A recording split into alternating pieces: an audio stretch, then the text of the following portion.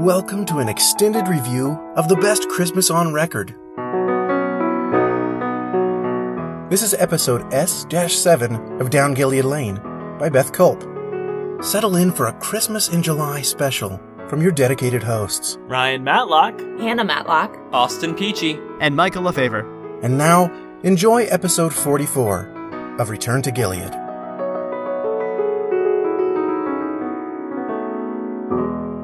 Well, guys, it's barely Christmas in July, but this is the longest episode of Down Gilead Lane. I think it should be 2 episodes, actually. So that means we have an extended discussion on this one. What do you guys think? How are you guys doing? it's an episode. I enjoyed it. I love this episode, and I'm excited to talk about it. I'm looking forward to talking about it, yeah. Can't say I agree with you, but I am looking forward to talking about it. There's always one. Yeah, I don't know what's up with this, but I'll go ahead and read the summary. John and Mary tell their kids the story of their first Christmas together, which took place during the Richter's preparations for a classic Christmas competition. So, here's the thing. We've got a ton of time to settle in and talk about whatever we want in this episode. Why don't we talk about all the positives first? Like, I've got some nitpicks. I'm not going to mention them until later on. So, how about we go ahead and talk about just the great parts of this episode, because there are some really, really nice parts from the very beginning, from the altered music that John Campbell does for the intro and the different host who's not Jacob or Zach at the beginning of this, and with all the Christmas sound effects and the first couple scenes, the warm feel, the cozy traditions that the Morrisons have, and a lot of the flashback stuff too is really heartwarming. So how about we get into that? Yeah. Okay. I like that we're seeing the Morrisons doing a lot more stuff together in this episode, because in the first Christmas special, we don't hear a lot of them together. We don't hear the boys at all, except in the Bible scene. We only hear Haley in the kitchen with Brooke and her parents. With this, we get to see them doing their different Christmas traditions. We heard a lot about Thanksgiving traditions and Peas and Thank You. So it's so nice to hearing what they all do for Christmas and Coleraine. Yeah, it's good to hear the origin of one of their traditions. I don't know if we'd seen the caramel corn tradition before, but in this one we hear about it from John and Brooke, who are making caramel corn, and he alludes to what the tradition actually was at the beginning of the episode, and then we hear at the very end sort of the context for why that tradition happened. So that's cool. It's a great setup. Yeah. Although we never hear how the Christmas nest started. That's a tradition, but we don't know how it started. No, I think it's obvious. They just wanted to get cozy by the fireplace, but they all wanted the same spot, so they just dogpiled on each other. Yeah, the kids are all just like, nest! And the parents are like, okay, I guess this is happening now. Yeah. Which, speaking of the parents, throughout the episode, as they tell the story of when they were younger, I think the actors for John and Mary did a great job sounding younger. It was kind of like obvious, but yes, Mary's like well. a little bit perkier and stuff, and yeah, I guess it's a little obvious, but like, it's just they did a good job on it. I really liked it. Yeah, younger, but also kind of still in that newlywed, happy, I don't know how to put it. They haven't settled down with like a bunch of children and mellowed quite yet. Yeah, but kind of. they're also like still dealing with pressures, obviously. Right. Yeah, you can see that in Mary's excitement over the phonograph in one of those first scenes where she says, "Oh, I know we can't get it, but you know, I'm just window shopping," or whatever her line is. You can tell that she's got the same personality, but not necessarily the same perspective, because even though she really wants it, she's not fully communicating to John, you know, this would make me really happy if we had this, and I'm sad that you're not around more often. And it comes out later on in the episode, and John mentions in the context to his kids that they were on the brink of an argument, I think, right? Yeah. Yeah, I'm actually not a big fan of their different voice inflections for like the flashback scenes. I get used to it after a while. I think it works better for John's voice than Mary's. I'm assuming the actors are doing that themselves and not actual like voice modulation and post-production. Yeah, I'm not sure if that might have been better or not. It does make sense because they are kind of narrating the story. Like, it's good to have that difference in sounding so we can tell, oh yeah, this is a different time period. So if you're not paying attention, you can easily tell, okay, this is a different time period. And of course, pregnancy causes voice inflections, you know. Does it though, Hannah? No, that's a joke. No, for John? But the way they showed like pregnancy hormones affecting things, on point. Well done. Oh. You cry over the dumbest things and you're like, I don't even know why. I'm crying. I'm just a mess right now. I'm sorry. Jumping back real quick, I think this is the first time that we've had an actual flashback that wasn't slanted, because we had the one from, what was it? Teed Off. Season 2? Yeah. With Maya and Michael. I think that was Teed Off. Yes. Yeah. And then we'd had a couple flashbacks to Ms. Kopek and to those scenes in season 2. But those were just flashbacks to earlier episodes. This is a whole storytelling segment, and I love it. It's great. Yeah, like we get to hear a little bit from Tiffany with her mom there. And again, she's not wanting to do much community service like she did in All for One. She kind of calls it community service. I'm not sure if it's actually that. She's probably just being pulled along with her parents to do this with them. I'll bet that the way Monica pulled her along was telling her she'd get community service for it. That's probably true. But yeah, it's so nice here in the contrast in that same scene with how they treat the Morrisons. Tiffany's is like, hardly veiled insults at all. Like, she's very annoyed. She's not really hiding it much. You can hear it in Monica's voice. She has this, false sense of sincerity there, but she masks it better than Tiffany does. Mm-hmm. So maybe this is a good time to jump in. Like the last 2 episodes, this one breaks the release chronology. This episode was released between seasons 3 and 4. I think it aired in 2002. I might be wrong. I'm trying to figure out how all that release or all the release dates work.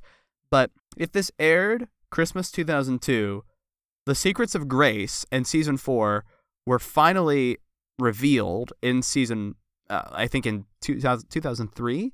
So this episode takes place in the year 2 Christmas. And that's proven by John and Mary saying that their first Christmas together when Mary was 4 months pregnant with Brooke, that was 16 years ago.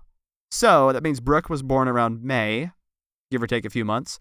And so doing math here, she would have to be 15 and 7 months at the time of this story. But she's 14 in When Push Comes to Love, which is a few months before Christmas year 1. So therefore, this has to be Christmas year 2. That makes sense. Math. Hey. I'll agree with you so we can move on to the actual episode this time. Wait, well, we have time. We have a ton of time. Is there a problem with working out the chronologies, I'm wondering, Austin? No, it's fine. I'm being kind of facetious here. Okay. But yeah, moving on to the actual story. This shows the Richters and the Morrisons interacting both in this story before anything is known about the Richters' backstory, what was alluded to at the end of season 3, and then here in the present. Like, the reason why this is significant, that this episode takes place in year 2 and not in year 1, is that we get a scene with Tom and Monica Richter at the end. And we don't hear the kids saying or reacting to them like, oh, these are the Richters. This is the context that we now know from what we've discovered. We don't get that, although maybe if canonically this episode takes place then, that is actually in the back of their heads. You know what I mean? Mm. I think it works either way. This episode, Yes. It stands alone very much on its own. I don't think anything in this happens. You could say some character, it might influence their character later, but there's no actual ties to other episodes of the events that happens in this too much, except for like the apartment thing.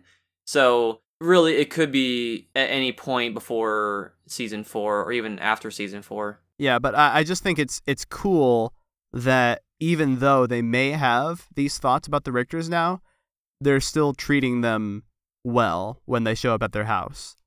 And even though they may have those reactions, that's a further development for the Richters that they do actually have a heart. And at the end of the episode, when they return the phonograph, which this is a long review, Austin, do you want to play that clip now or do you want to play it later? Yeah, I was going to mention that'd be a good time to play it. Why don't we just do it now? I will do that. Please do. Oh, but these belong to you now. You bought them from me, remember, Monica? No, the records go with the phonograph. I'm sorry, we can't take no. these. They're yours. Monica, are you ready to go? Yes. Well, Merry Christmas. And, I guess I never said thank you for that year. And all you gave me. You're welcome, Monica. Take care. Yeah, Merry Christmas. Merry Christmas. Merry Merry Christmas to you. Yeah, so is Monica talking about just the phonograph and the records, or is she talking about more the hospitality that they showed? I think it was the kind of the hospitality, but sort of more so that they enabled her to get off on a good foot with her mother-in-law. Right, yeah, that's a big thing that I totally missed the first time I listened to this episode. That Tom is mentioning, I think John and Mary mentioned that the Richters were newly married and that Monica was having a hard time impressing Mrs. Richter. And then Tom mentions it at the end of the episode. So yeah, that's a significant thing. What do you guys think about that? Yeah, definitely. Yeah, it's a really sweet scene. It's probably, since Maya, it's the most real they are with the Morrisons at this point in the series. And another thing I like about it too is it's not a total change on Monica or Tom. It's, it affects them a little bit. They do this nice thing and that's it. And we hear episodes after this, that thing doesn't seem to have changed a whole lot. It's not like A Christmas Carol where Scrooge is totally a different person by the end of the story. And I'm glad that this happens that way, that, Monica or whatever, she becomes completely different after this or in this episode. It's just that little seed there that may or may not change her or Tom later. Yeah, so where does that come from exactly, that Monica comes to give back the phonograph? That's got to be from the very first or second scene, right, of the episode? Mm-hmm.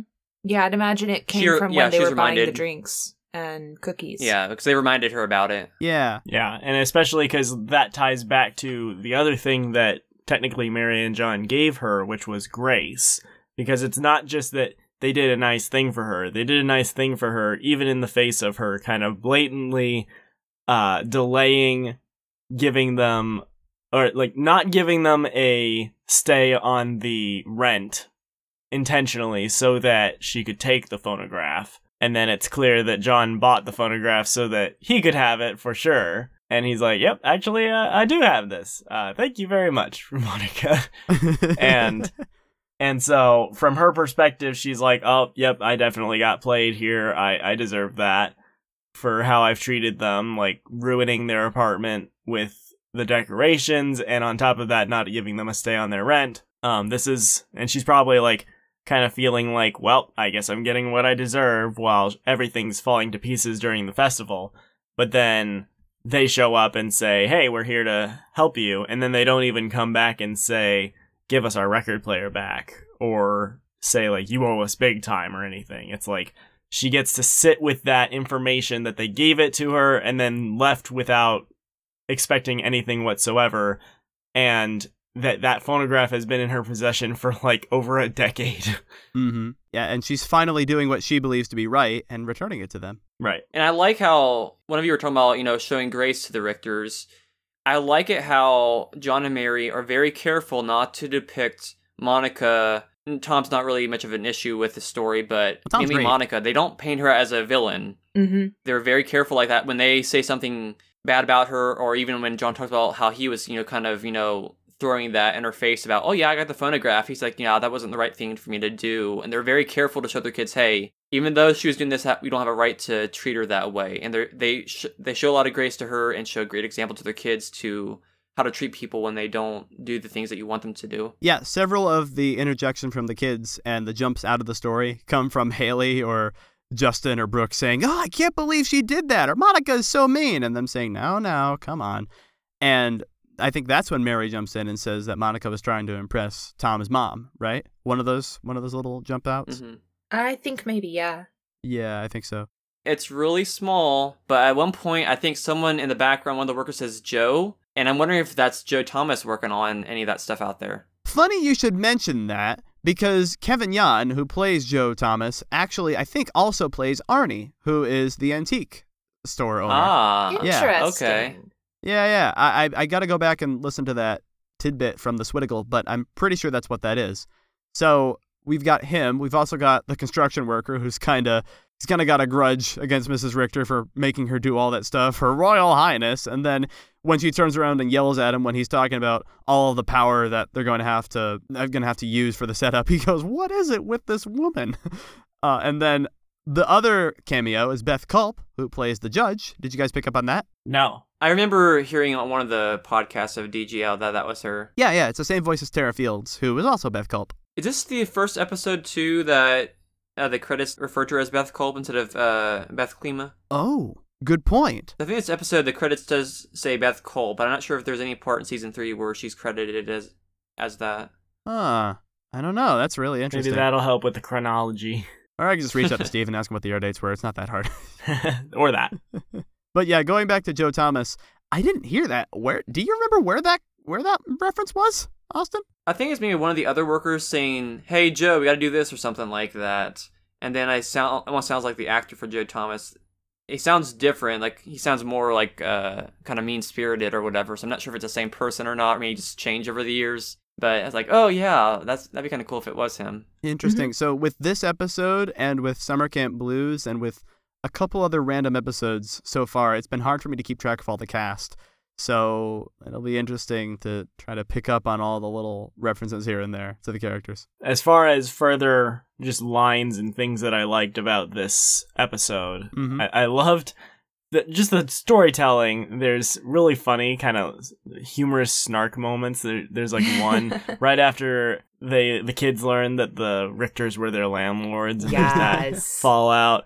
And the dad's like, "Oh, we didn't tell that part? Okay, well, the Richters were our landlords. Now you know."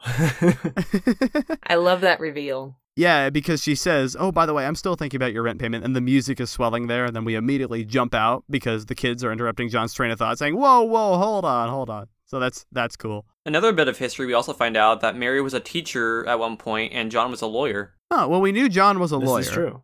Because that was how he became. That was before he became a judge, right? Didn't we? Oh yeah, Meet the Morrisons, right? I think so. I think it was established then he'd been a lawyer for a while. Yes. And I thought it had been established previously that Mary was a school teacher. Maybe? I know she volunteered at Timmy's school in the first episode, I think. Yes, but I thought there was some place where somebody mentioned that she had been a teacher before. Was it in the episode where Haley thinks she doesn't do enough? I don't think so. I know she also volunteers for a field trip in season 4. That episode Interesting. is... So the episode you're talking about, Ryan, is that Sick of It? Yes, that's the one. That's the one where... Oh, right. That's... Okay. There we go. I had forgotten about that one. Yeah, so this does give a lot of backstory and lending to the idea that Beth Culp has all of this planned out.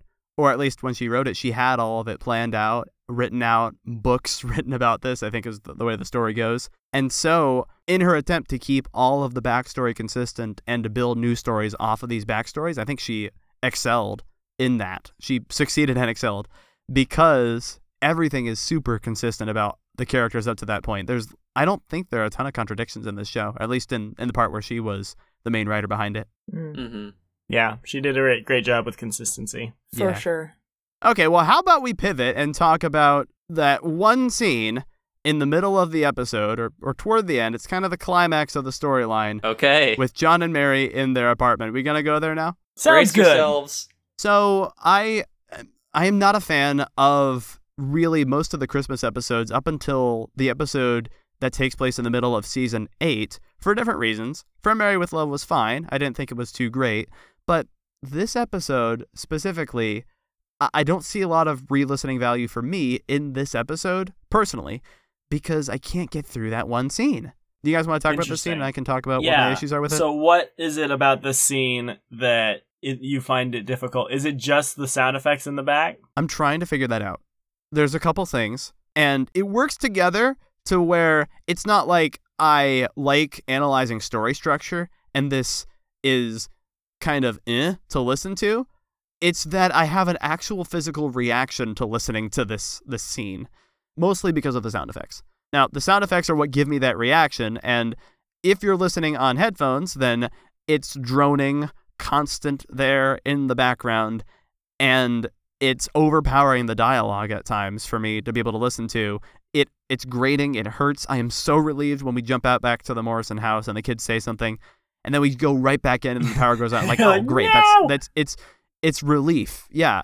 But combine that with Mary's over-the-top crying, which is, I'll concede, that is realistic. And Hannah, you can talk about that too if you want to. But even if it is realistic, there are just some things in the context where I know this is realistic. I don't want to hear this. And it might be fine. I'm just not prepared for that in a heartwarming Christmas episode. Sure. It's uncomfortable to listen to. Like in an episode where somebody is dying, or in an episode where there's something more serious going on, those emotions are good. Or maybe just dial it down from 9 to 5, and still give us the idea that she's overreacting to this stuff, but don't actually have it be she's blowing out the microphone while she's recording this thing. That might help a little bit. But and then the third thing is that this is a parallel to the Gift of the Magi, and this is the one and one of the only times that I'll say I think Odyssey did this one better. Interesting. Yeah, than Gilead, because I was listening through this and I thought, give me Magi any day, unfortunately, because I feel like that parallel and that bringing that out, like this was a story that Mr. Whitaker came up with, and it was supposed to parallel this story. That's great for that context, but then for it to actually happen in the episode, that's okay. But when John directly calls attention to it, there's a thing in writing about credibility. That line kind of lessens the credibility, in my opinion, of the episode to say, oh, hey, we're doing this parallel in this fictional story. Isn't that fun? I don't think that helped by bringing that parallel out there. You know what I mean? Interesting. I actually kind of liked that comment, because instead of just sort of using a trope, they sort of identified poking at their own thing. Dan Povenmire does this sort of thing quite often, where he'll do something that's just he's using an old trope, he's using it again and again and again, and then he pokes humor at that overuse of whatever trope, and it suddenly goes from yeah, okay, to oh, that's funny because you are so self-aware of what you're doing. Right, Dan Povenmire being the Phineas and Ferb guy. Oh yes. Okay. But then also, like, I'd almost take it even further. Like, I think that it's good. And I'm not trying to debate you on this. Like, this is just my perspective. How about we dialectic instead of debate? Is that good? Right. My perspective is that it makes sense for him to say this is the Gift of the Magi because it's kind of that obvious. And if he didn't say that, that would make this episode something that it's like, it's not something original that the writer came up with. They're stealing from something else, and then you hear it and you're like, oh, they're just doing another take on Gift of the Magi. But for it to be like, the characters say, oh, what a funny thing for us to be in a situation that mirrors an actual story, is something that the characters would actually say if they were real people. Does that make sense? It kind of does. And maybe my problem is more the fact that Beth Culp worked in the parallel to the story, and then John acknowledged it. I'm not sure. I think part of what's going into this scene is that I wouldn't have a problem with Mary's or being over the top, and I wouldn't have a problem with John's reference if it weren't for the sound effects. But because the sound effects are there, agree with. Because the sound effects are there, that's a basis for me to pick up on the other two things and say, okay, if the parallel weren't there, and if Mary's overacting weren't there, and just the sound effects were there, it would be but I wouldn't hate it.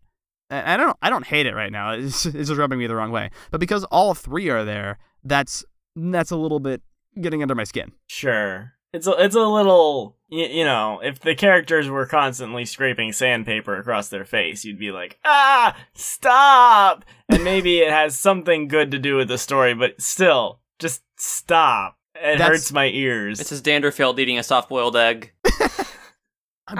No, I want that. What is that? I want that episode. What is that episode? I said the title of the episode earlier. Is that Other Side of the Glass Part 1? That's yes, Other Side of the Glass Part 1. There we go. Okay, easy. Continue, Austin.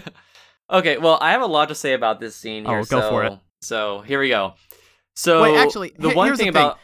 I'm sorry, real quick, before you go ahead, would it be helpful for the listeners just to hear a little bit of the droning sound effects? Just to get an idea? Sure. Do you want me to play that now, or are you going to just put that in post? Well, do we all know what it sounds like? Yes. I'm home, honey. Merry Christmas. Honey, I'm so sorry. I just had to finish the paperwork for that case. I don't want to hear it, Jonathan. You're 3 hours late and you didn't even call. 3 hours? Go see, you don't Yeah, even so know that's that. I love editing in post. Austin, go for it. All right, so here we go. So I think the way you're annoyed at the scene is kind of meant to be almost intentional. So, one, you hear a little bit of that sound effects outside. John and Mary are annoyed by it with all the sound out there, the hammering outside, the pounding, that kind of stuff, and it builds to that. You get Mary is also kind of holding back some of her emotions and saying things in front of John. And getting to this point, like, we talked a little bit about, like, her over-emotional thing, which I think works great because, one, her character's like that. She's pregnant. It's her first Christmas being married, and her husband's not spending much time with her. That's totally understandable. But I think with that sound effects there, you're supposed to be kind of annoyed at it. And also, when that stops, when the power goes out, you hear that difference a lot more that way. And it's supposed to be annoying. This episode, parts of it are kind of bittersweet. This might be kind of the bitter part of it. But I think it's kind of like, I was re-listening to an episode of Audio Theater Central when they reviewed one of the Jonathan Park albums, one of the new adventures. Mm-hmm. I'm not going to go into spoilers here. It's a really great episode, but there's two characters. After you finish one episode, you go into this next 3 parts. 2 characters are dropped in a totally different environment. They have no idea why they're there, and you're confused. And I know JD was mentioning how he was so confused about that. He didn't like that. I love that one. Oh. But I think Roy or Andrew mentioned that maybe that's what you're supposed to. You're supposed to feel the confusion, which I think it works great in that. With this, you feel that annoyance. Like, come on, Monica, really? You're doing all this? And also, you're kind of feeling that annoyance. Like, yeah, come on, John, you need to do better. So I think that the sound effects and the acting, that kind of stuff, it's made to make you feel more than just, oh yeah, she's sad. Yeah, it's a little bit of annoying. It makes you feel it. It may not be the greatest to hear, but it works great for the story. It makes you feel like you're in that position like you're in that room with the characters. Now, as for the Magi thing, like the Gifts of the Magi thing being different, I don't think Odyssey did it better. I don't think this one did it worse. It's very different. Comedy versus drama. Okay. Yeah, and this one, they don't stop at that, which I love, because if you know the original story of Gifts of the Magi, then, oh yeah, that's it. They end after they give the gifts and they love each other even more. But this, they continue, and it continues. It subverts your expectations there. You don't know, once you know that, if you've already kind of picked up on it before then, you still got more to look forward to. It doesn't just stop there. You got all the stuff where they give the phonograph away, and all this. Yes, the nice I did like family that moment at the end. So it's different enough that just the mentioning of it, I don't think it detracts from it, because the episode itself, probably a third of it, maybe 2/3 of it is built around that kind of story, but there's enough stuff here that's new and original that I don't think it makes a difference for John mentioning it there. Rant over. Yeah, so no. It's sort of like, as far as if the rant you hate goes, that, I kind of want to ask a couple questions about that. But anyway, Ryan, continue. Yeah, so it's sort of like, if you hate that scene, good, you're supposed to. Well, so I didn't mean that I think the whole episode is a bad Gift of the Magi parallel. It's just the one scene when compared with the scene between Madge and Guy in Gifts for Madge and Guy on Odyssey. And the comparison there is that I get what you're saying. That one's it's a more comedic episode. It's a more comedic scene. This one's very serious. So yeah, okay, I can see where you're coming from with that. And I think that's more what I was mentioning earlier, just the compounding all of this at once kind of led me to that point. If a situation in your life happened like it did in an Odyssey episode of Down Good Lane, you'd probably call that out in real life, right? I would, yeah, but that's real life. The thing is, when a writer does that on a show, it's just obvious that you wrote the whole thing. You wrote the whole thing after you realized you were doing a parallel. Like, you might have even intended the parallel to be there. So, like, I see what... Yeah, I think it was intentional, I believe. Right, so I see what you're doing there. It's not just that it accidentally happened. This is lame. No, it's not lame. It's fine. But Ryan knows what I mean, right? With the... Yes. No, it's okay. It's just calling something out like, hey, doesn't this parallel this? Yeah, it does. You're a clever writer. I get that. I guess itself a trope that I was seeing echoed in this episode. So it's not necessarily a problem. Well, John was kind of laughing while he was saying that, so it's kind of meant for almost comedy. Okay, yeah, that's fine there. I can move on from that one. But from the comments about you're supposed to hate it, and earlier with your comment about Jonathan Park, well, with that scene in Jonathan Park, it's clear that the character who we're watching is very confused about what's going on, and there's a scene when Ryan and I were talking about Gravity Falls, if we can make that kind of a reference here, Ryan.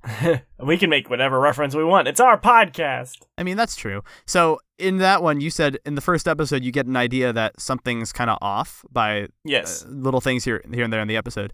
And we talked about that as inspiration for Woodgrove, because in that one, I kind of want there to be a certain direction that the show goes, but we need to make it so that early on, it's clear there's something off here. So that said, if it were kind of weird and nobody acknowledged it, I would start to think that the episode itself isn't acknowledging that. So the fact is, in this episode, I don't think that the way the episode had to do it was to make me dislike the scene that much in order for it to tell a good story. I think I think there still could have been little spots that were irritating, not to the point of where I'm like, I dislike the episode, but I feel for the characters in that they're having a hard time here. We've talked a lot about this on Odyssey with a certain theme that you didn't have to betray one of your characters and his morality to prove your point.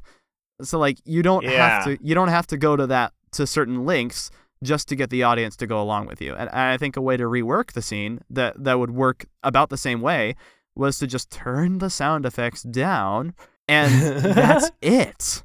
That's the only thing. I think. Or even just like have them intermittently show up in an annoying fashion for like a second. Like maybe the characters interact with like the buzzing gets really loud, and then the power goes out for a second. And they're like, and then it comes back on. Okay, what were we talking about? Rather than have it be like they're constantly standing next to the particle collider from Spider-Man 3. Well, here's the thing. I'm finding this out since I'm doing a lot more sound design for audio drama, is getting the mix right is very difficult. That's probably the hardest thing about sound design. And you want to make sure you have the right balance where people can hear that in headphones or on speakers. If you're listening on headphones, you're going to hear it just fine. In a car, yeah, it's going to sound pretty good. If you listen on like a phone speaker, like Ryan, then you may not pick it up as much. But I know it can be difficult. Like, is it too less or too much? Because you want to make sure that it's apparent that that sound is there. They might have just erred on the side of caution to make sure that people heard it rather than not hearing it at all. Yeah. I mean, I guess when you're working like alone as a sound designer and you got a whole episode to do, that can be kind of tough, right? Mm-hmm. Yeah. But like even if you've got like another sound designer who's working on an episode with you, like a lot of the early episodes had 2 sound designers. So like even with then, if you have 2 people who you're bouncing the work off of, it can be a little tricky to get that mix right? Mm-hmm. Yeah. Only problem, this episode had 3 sound designers. So like I get that, but also yeah. There were 3 sound designers on that episode, and nobody caught that. They were like, "All right, you do a third of the audio, I'll do the third of the audio, and you also do this one scene." Audio." But they all did the sound effects for the buzzing, and they all stacked. It's like that one episode in season. It's Pride Comes Before the Fall Festival, the Keys for Kids version, where Zach and Jacob are on top of each other. Right, exactly. Yeah, I get that. I just think that there have been so many really good examples of sound design, like the previous episode where the car sound effects are not droning, and all of a sudden they are in this one. Not the car sound effects, but the room sound effects.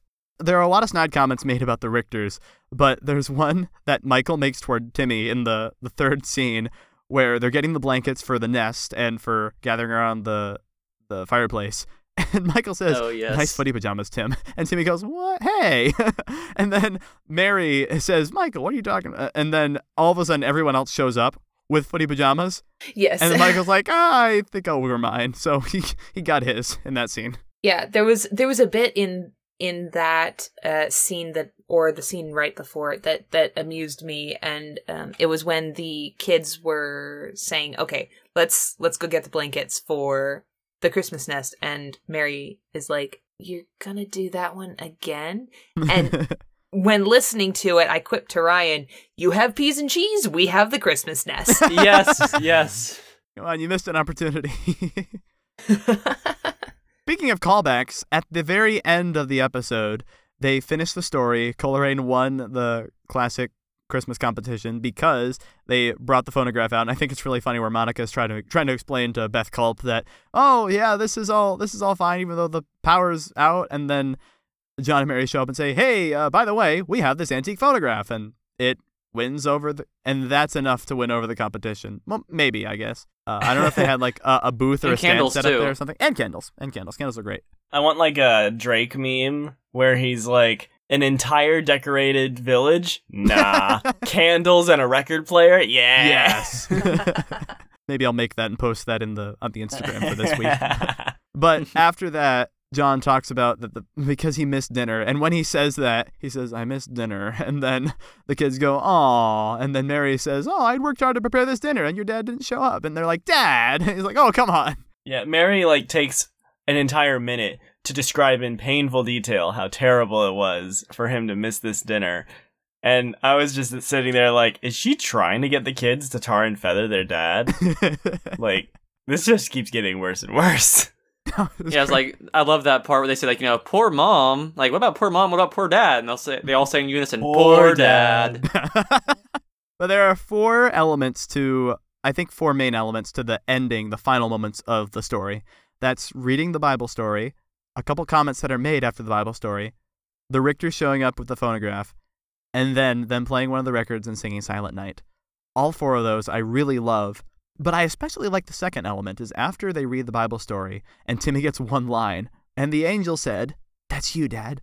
And then after that, Brooke read the final line and she says, don't you wonder if the angels were singing? And then I think they were singing, I think. It's either Justin or don't you wonder what the angels were singing, right? Yeah, something like that. Right. And then I think it's either Justin or Michael says, I wish I could have been a shepherd. And both of those are callbacks to From Mary with Love. Wink, wink. Like one of wink, them is wink. one of them is in character for Brooke to be wondering that, but then the other one was, oh yeah, funny story. And then Mr. Richter comes in and he's like, I've always wanted to own an inn. Hey, that's the innkeeper at the door. No, plot twist. Mr. Richter shows up and says, hey, John, you're late on your mortgage. I got to kick you out. What? Oh, yeah. I bet you guys didn't realize they're still our landlords. And Justin's like, wait a minute. How did you take over his mortgage from the bank? And Tom says, I bought the bank. I bought the bank. Let's move on from these references that Austin doesn't know, but anyway. I actually have some references here, kind of. You talk about how they end singing Silent Night, which is great. I love the sound effects, the way it fades out, and they do really great singing. But it's kind of a cliche because I have here 4 different shows that have Christmas episodes that end with people singing Silent Night.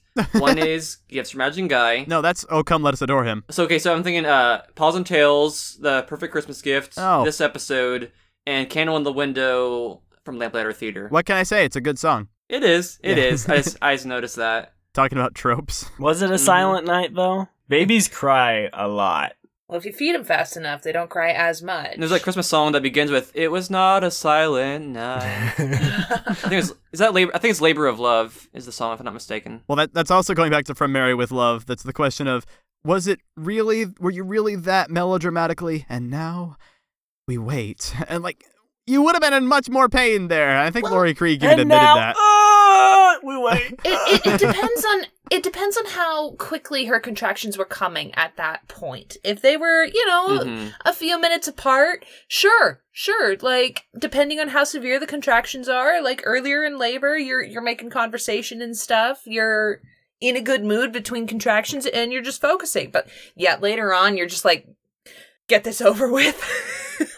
I'm going to chalk Good it up point. to the fact that Laurie Krieg didn't read the script beforehand. Yes. Therefore. Anyway, going back to this episode, I guess sort of final thoughts is thanks, guys, for keeping me more positive on this one. This was great. Besides the one scene, which I think is still a little bit up in the air for me, and which you guys have helped me appreciate the value of, this is a really, really good episode. It's long. I think it should have been a 2-parter, but it's nice that it works as a Christmas special, especially with the way it's packaged with the music and the overall Christmas atmosphere. And it does fit into the canon, even though there were questions about where exactly does it fit. It is nice that this is still part of the backstories of these characters and of the interactions with the Richters that we get at the end. It helps their character because it shows us a side of them we didn't have to have in this episode, but we do, and it's really great. One of the best things about this episode is we have credits at the end for the cast. We do. So how about we give the credits for this podcast? Sounds good. Nice segue. Well, did you get that one for Christmas? There's a pun. No, but before we go there, did you guys have any final thoughts on this episode? I liked it. I thought that it was a fun episode and very cozy. The problems that you had with the one scene, I actually relate to it a lot more because I have had a wife who was pregnant, not during Christmas. We actually, it was pregnant during everything but Christmas, basically. But even so, I can listen to that scene, and the crying part is less, grating on me so much as, this is too real, and this is hilarious. Every time I listen to this episode now, I turn to Ryan and I'm like, I'm so sorry. I'm so sorry. Michael, I think it was you that you were like, I understand this is realistic, but I don't want to hear it. And what went through my mind was, I was one of those pregnant women sobbing for no good reason. I didn't want to hear me crying either. I do have to say this episode, I believe it's my favorite Christmas episode of DGL. I don't think it's the best. The best one would be A Little Town of Coleraine, which I know some of you disagree with me on that, but this episode is really fun. It's, like Ryan said, it's a cozy story. It's one of those great stories that, just fits perfect with the holiday. If you want something sweet, something long that's not super, super long, but not, super short, it's a good way to spend some time, when you're wrapping presents or going on a road trip. Absolutely. Yeah. My mom and I had a long car ride the other day, so we listened to this one. Nice. I missed one little thing. That it is at the very end, though. John Campbell is the one who does the score for the final record that they play of Silent Night. Yeah. And it's so interesting because that's so clearly John Campbell doing the score on that. So I just imagine John composed the record that's inside the story. But yeah, look at the cover of the record. It says composed by John Campbell. Yay. Yeah, but ditto on what you guys said for the most part. I enjoyed this one. Hey, Austin, Hannah, one of you is coming in remotely. One of you is the wife of one of our hosts. So but whatever the effort it took you to get here, thank you so much for being here. This is fantastic. This has been fun. Yeah, it's fun. I'm like the family member you only see a couple times a year. So that's fun to be that for this podcast. Yeah. Ryan, any thoughts on connecting with us? Just want to make this real quick. Anchor.fm/Return to Gilead is the place you go to connect with us, listen to our episodes, leave a voice message, or see our link tree with links to all the things you could possibly want to explore related to the podcast and Down Gilead Lane. Why do I always make you do it? I'm sorry, man. No, I'm getting better. That's fair. Anyway, as a nod to the ending of the episode of Down Gilead Lane, Return to Gilead. Make it buzz in this intro. Return to Gilead is a review podcast based on episodes, logos, and artwork and music produced for and with permission from Keys for Kids Ministries. Your hosts are Michael Lefevre, Ryan Matlock, Hannah Matlock, Austin Peachey. Editing and music arrangement is by Michael Lefevre. Music post-production is by Israel Owenby. The current cover artwork was produced by Bethany Burnett. Guys, Hannah, Austin, I guess we will see you sometime in the distant future, depending on whatever the next specials are or whenever you want to come back on. So thank you so much for being here again, and we'll talk to you guys later. Thanks so much for having us. In the meantime, I'm Michael. I'm Ryan. Merry Christmas in late June/early July whenever you're listening to this. Thank you so much for joining us, and we'll see you next time as we begin Season 4 on our return to Gilead.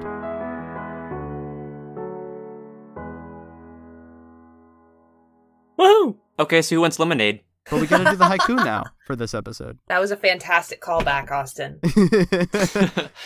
Okay, so what are we doing? I don't know what we're doing. What are we doing, Austin? I thought you had the haiku already. I don't have the haiku. I thought you were going to do a haiku. Don't you have the haiku? You have a haiku. Oh, yeah, I have one. I just didn't know if you were going to do it or not. Oh. Okay, yeah, here we go. O. Henry's classic. Mary and John, Imagine Guy. Who did it better? Oh, come on. That's the... Oh, I forgot you made that the haiku. That's kind of relevant, I have another haiku I just came up with. Go for it. Go ahead. Let's see if I can remember it. It's an extra long episode, so you can have 2 haikus. We're okay. I'm not going to put this at the beginning. This is at the end. I hope you realize that. Yeah.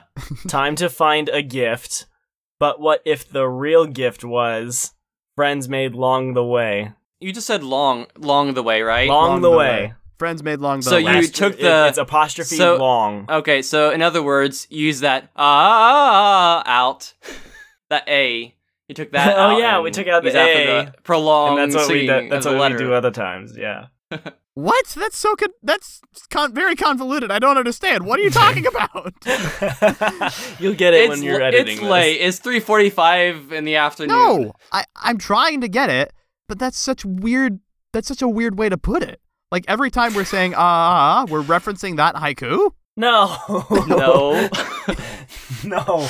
Austin's like saying, like, oh, theory, the A that we're always saying came from this haiku. That's in what the I future. mean. No, that's not what I was meaning. I mean, you left it off since you already used the somewhere else. I think that was closer to what I was trying to say. Yeah. Oh, okay. So, I've he left it accumulated off debt that I've Okay. got to pay back now. I get that. I like... So you have just long. See, my time traveling thing that you were kind of... You actually played along with a second ago, Ryan. I actually thought that's what you were talking about. Like, that's so weird. That's so bizarre. How about we stop recording now? Okay.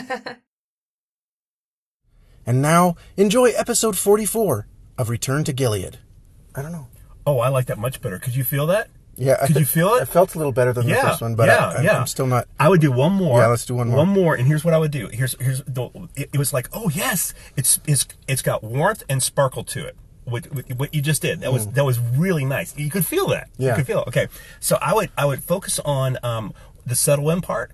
Just slow down. Just enjoy that. So settle in, it's too fast, huh? Yeah, just kind of because you want that. What's the saying is welcome and give that warmth. Like so, settle in. Just like okay, picture this. You love audio drama, right? You and I both do. Like I want you to like close your eyes and picture. The storyteller thing. So settle in and just like enjoy. That's the only thing I would say. That was a really nice read. That's the only part I would just push up. Welcome to an extended review of the best Christmas on record. This is episode S-7 of Down Gilead Lane by Beth Culp. Settle in for a Christmas in July special from your dedicated hosts. And now, enjoy episode 44 of Return to Gilead. Of course, the train. No, those are jingle bells. That was a great take. Could you feel it? Could you feel it? Yeah, I think yeah. I could feel excitement. I felt the spark and the warmth. There's like, you nailed it all. That was a beautiful take. That's a beautiful take. Hey, Michael, hopefully one of these will work for you. And in case you couldn't tell from the voice, I'm here with John Fornoff. So, hey, how's it going? Michael LaFavor. Michael, good to talk to you, man. All right. These are coming at you right now.